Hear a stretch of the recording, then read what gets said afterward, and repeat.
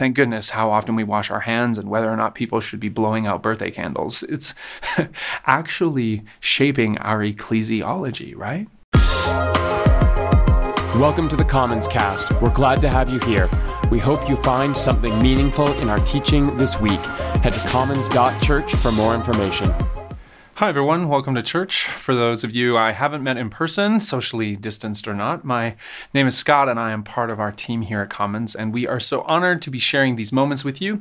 It's no small matter that you've taken some time to wake up today and turn on your device and find us here. And yes, we realize that's the minimum requirement these days because we gather today from playrooms and couches and decks and vacation spots, even other countries, which is so awesome, which is why we appreciate that you still make the effort to join us here. There's something unique about this group of people watching today, brought together around the story of Jesus. So thank you for being here. Now, we are more than halfway through our summer series, Speaking Sunday. September is coming up, friends, and with it, a new start for our next year of conversation together, and we are excited about that. But for a few more weeks still, we are taking words that play a role in our faith tradition. Some of them you might be super familiar with, and others maybe not so much. And we are taking these words and we're deep diving them a little and turning them over and around, and in the process leaning into new ways of seeing them and also seeing the world. Because the words we use matter. They betray our assumptions. They hint at our aspirations. They mark the boundaries of our thinking, but they can also be doorways into change and growth and freedom. And we hope that you're experiencing that a little in these conversations, which we are going to jump back into in just a second. But first, let's pause for a moment, center ourselves, pray with me now.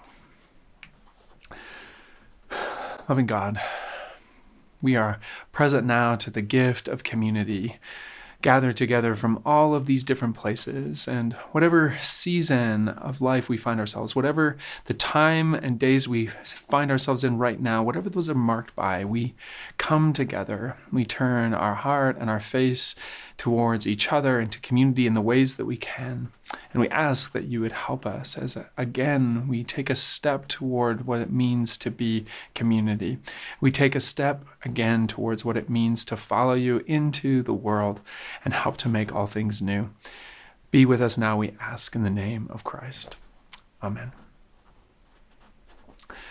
All right, so our word for today is ecclesiology.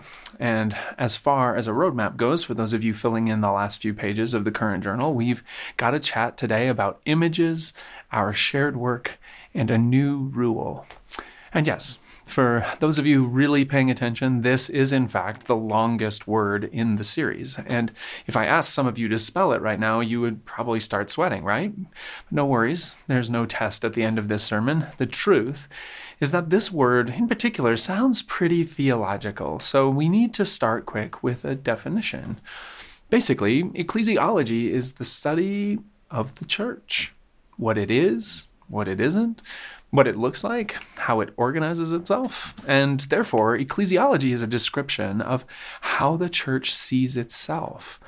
And the word comes from the Greek term ekklesia, which some of you may have heard before, and we'll return to that in a sec. But first, let's take a look at a snippet of Paul's first letter to the Corinthians as a lens for this conversation. Because in chapter 3, we see Paul forming some first century ecclesiology.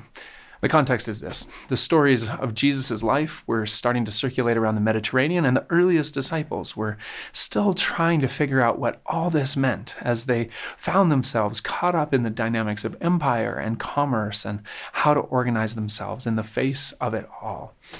And Paul writes to some of them in the bustling economic center of Corinth, to the church there. And after encouraging them to not get caught up declaring alliances and splitting into camps against each other, he tells them in verse 9 simply, "For we are God's co-workers in God's service.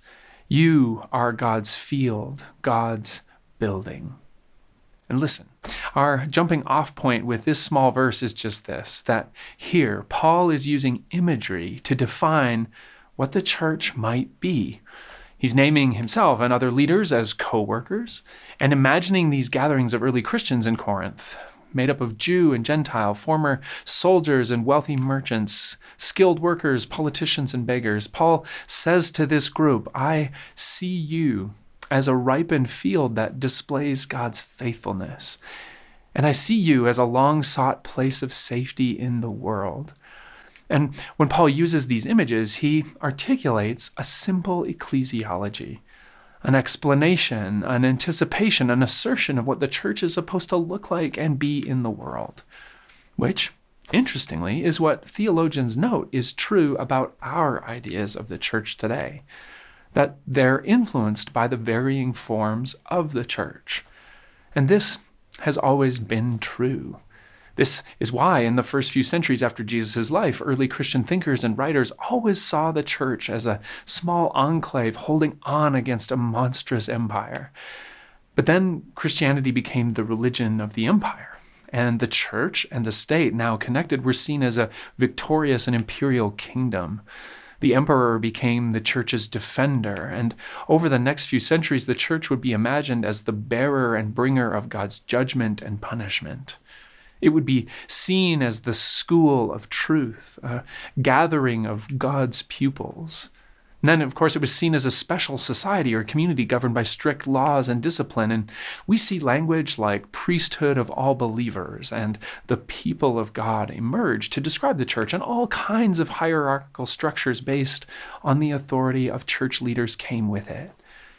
Which is just to say, on one hand, that the church has been trying to understand itself for a long time. But then on the other, that you and I are always learning to understand ourselves too.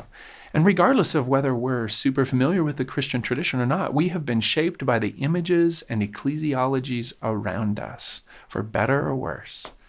I mean, think of the metaphors you'd use to describe your religious experience or your encounters with church. Maybe the church was a community for you. Maybe it was a school for your sense of wonder. But then maybe for some it was more like a prison, or what felt like a failed experiment. And along the way, as you've developed and tried to understand yourself in relationship to God and who God might be, maybe you were hurt. Maybe those experiences left you wondering if the church was worth your time, if your connection to the divine was helped at all by being around this thing. And sorting through that can be hard work. All of us have likely done some soul searching, trying to decide if the story of Jesus is worth the cost of admission that the church sometimes seems to level. And maybe that's work you feel you're doing right now. And wherever you are, I think Paul's metaphors for the gathering of Christ's followers can be helpful, because in their simplicity, they invite you to consider that the ways you've been wounded, the ways that you weren't welcomed, the ways that you felt the walls closing in even as you changed and grew and shifted, those experiences aren't symptoms of something wrong with you. No. Those were and are failures of the church's imagination. Those are pictures of faith that you were never meant to internalize or follow. And Paul's language of co-workers and fields and buildings offers us hints that can guide us toward the right images of ecclesiology for ours and the world's future, where we ask, would I use the word mutuality to describe what I see the church sharing with its communities? Do I imagine the church as a fertile field bursting with life and flourishing? Could the church actually be a place of refuge, a destination of welcome, a place where the longing for home at the core of our being might finally find some rest? And where the answers we offer to those questions, and maybe, just maybe, the new metaphors we form to describe what we think the church could be, where these join with the ancient efforts that formed church and scripture, translating them into images that light our homes and our hearts and our neighborhoods in new ways. Now, with this invitation to imagination in hand, let's jump back to this word ekklesia quickly, because this is the Greek term translated into English as church more than 140 times in the Christian scriptures. And what's curious is why. Because this was a generic term in the first century. It just referred to any assembly or gathering of people, not unlike a word like meeting for us, which I think we'd all admit is a term that we understand with more nuance now than we did in February, for example, given that Zoom, with all of its muting machinery debacles, is now just part of our lexicon, and that most of us would be very quick to differentiate between another Zoom call and actually meeting somebody in person, because not all meetings are the same. And the point is that this word ekklesia was just a broad descriptor. It didn't mean church because churches didn't exist yet. The word originated in ancient Greek society, referring to the assembly of male citizens called out or summoned together to debate and struggle and work together in order to make decisions. And every significant Greek city had an ekklesia. But by the time that Paul and other early Christian writers start to use this word 400 years later, ekklesia had just come to mean any gathering of people, which is why, to distinguish gatherings of Jesus' disciples from professional guilds and synagogues and the Rotary Club, because certainly they had something like that, I'm sure, Paul addresses his letter to the church, or ekklesia, or gathering of God in Corinth, those sanctified in Christ Jesus, called to be God's holy people. And I love this, how the church's earliest vocabulary to describe itself is generic. How the earliest ecclesiology saw the church as a gathering, because that's been part of my experience of the church. You know, coffee, liturgy, and the joy of being together, the important stuff. But increasingly, I've come to see the church as a generic collection of extraordinary people, teachers and executives and healthcare workers, and artists and lawyers and parents and students and electricians and accountants and therapists and baristas, all summoned from the profound work you do every day to be honest and fair and to help.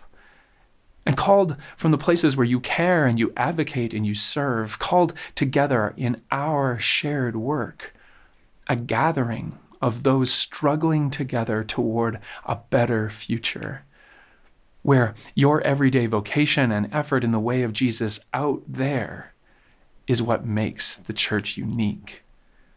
Where our gathering might look just like any other group or association, your selflessness and labor and imagination in the service of a bigger and brighter story reveal that the church is anything but generic. So thank you. And yet, we sit here and we're talking about these things in such a unique time, where pandemic life has done more than change our vacation plans. And thank goodness how often we wash our hands and whether or not people should be blowing out birthday candles. It's actually shaping our ecclesiology, right? I mean, some of us are experiencing church today as a virtual space, while others gather in a masked, socially distanced one. And I imagine that for almost all of us who call Commons our community, our imagination for what church was is being strained by the awkwardness of what it has to be right now, and the uncertainty of what it might be in the coming months. And just like we talked about a minute ago, our experience right now is likely shaping our theology. And for some of us, this is exciting because it's different, it's new, and the challenge makes you come alive. But for others, maybe you have some feelings of distance and disconnection and even confusion as you try to find new rhythms and practices in this season. And just like I invited you to imagine new images for your ecclesiology a second ago, I want to invite us into a bit of a thought experiment today about this moment for us as a community. Because it's not as though the church hasn't faced the prospect of needing to pivot and reorganize before. Let's be honest, economic change and political unrest and global pandemics have challenged the church throughout history. And I want to suggest that we take up a historical practice made most famous by Saint Benedict during the social upheaval of 6th century Italy, this practice of adopting a rule or pattern of life to move forward, a practice of setting intention together in a time of disconnection, where, in our case, maybe you and I could imagine a rule or a pattern for pandemic community, where we grapple and we come to grips with the limitations of this moment on who we've been. And instead of letting frustration discourage us, and instead of letting inertia of social distance carry us away from each other, instead of giving into apathy and cynicism, what might happen if we set out together in search of new beauty and connection and wonder? And here's the deal. St. Benedict's rule and the rules of so many communities since, at their core, they're just simple statements of shared values. A community rule maps the aspirations of any like-minded group because, as has been noted by Benedictine scholars, the bonds of community life have to be tended with great care. So let me get us started, thinking about what it looks like to reimagine our life together, being intellectually honest, spiritually passionate, and centered on Jesus. And I've framed my rule as a series of affirmations. And maybe sometime today, or even as we're watching together, you want to make a list of your own. Here goes.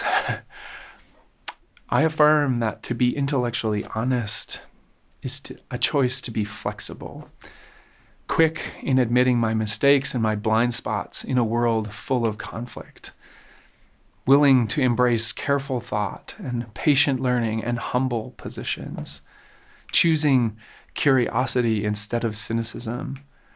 I've felt pandemic life pushing me to take mental shortcuts, and I want to push back at this.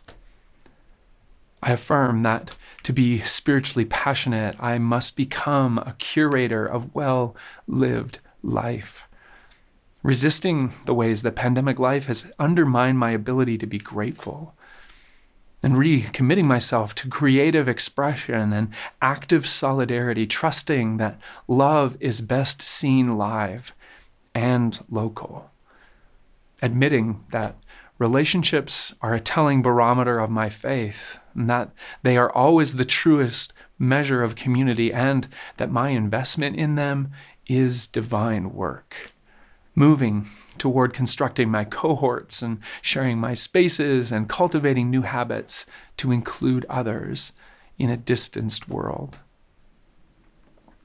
And I affirm that to be Christ-centered, paradoxically, is to always be moving outward, beyond the imagination of church that I can't go back to, trusting the Spirit's work out in the world in a host of secular liturgies, assuming the best in others, looking for the image of Jesus in everyone I meet, and growing in how I carry the story of things made new beyond our limited gatherings into service, friendship, and justice.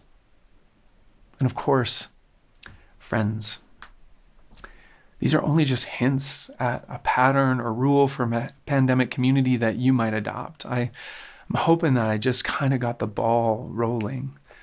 Because if, as one theologian contends, the real church is first and foremost a happening, a fact, a historical event, well, if that's true, then our ecclesiological potential is endless, where you and I enact the church in every small affection we extend, in every quiet and unseen gesture, working together in simple efforts made to mark the world with paths of hope, that if Paul was right, these paths lead to a flourishing garden and welcoming home for everyone.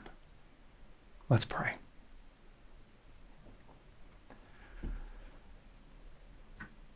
God, we sit here gathered together in the mystery of what it means to be your church.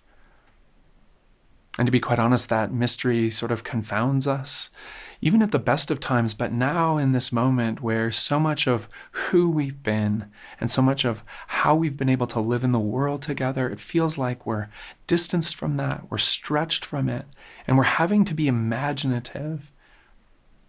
And I pray that you would help us to receive this moment as gift, and that you would give us courage to follow you step by step, choice by choice, action by action, into the future that's an unfolding of your great goodness, still made real for this world we live in. We're so grateful for the traditions we hold, for the ways their wisdom helps us today.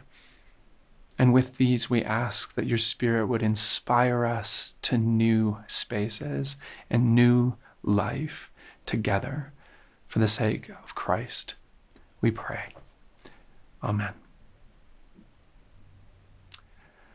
Well, thanks for being with us here today online. It's always so good to be together. And as always, we leave you with the blessing to love God, love people, and tell the story.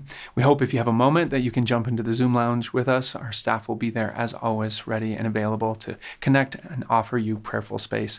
The link for that is in the description of this video. And with that said, peace, everyone.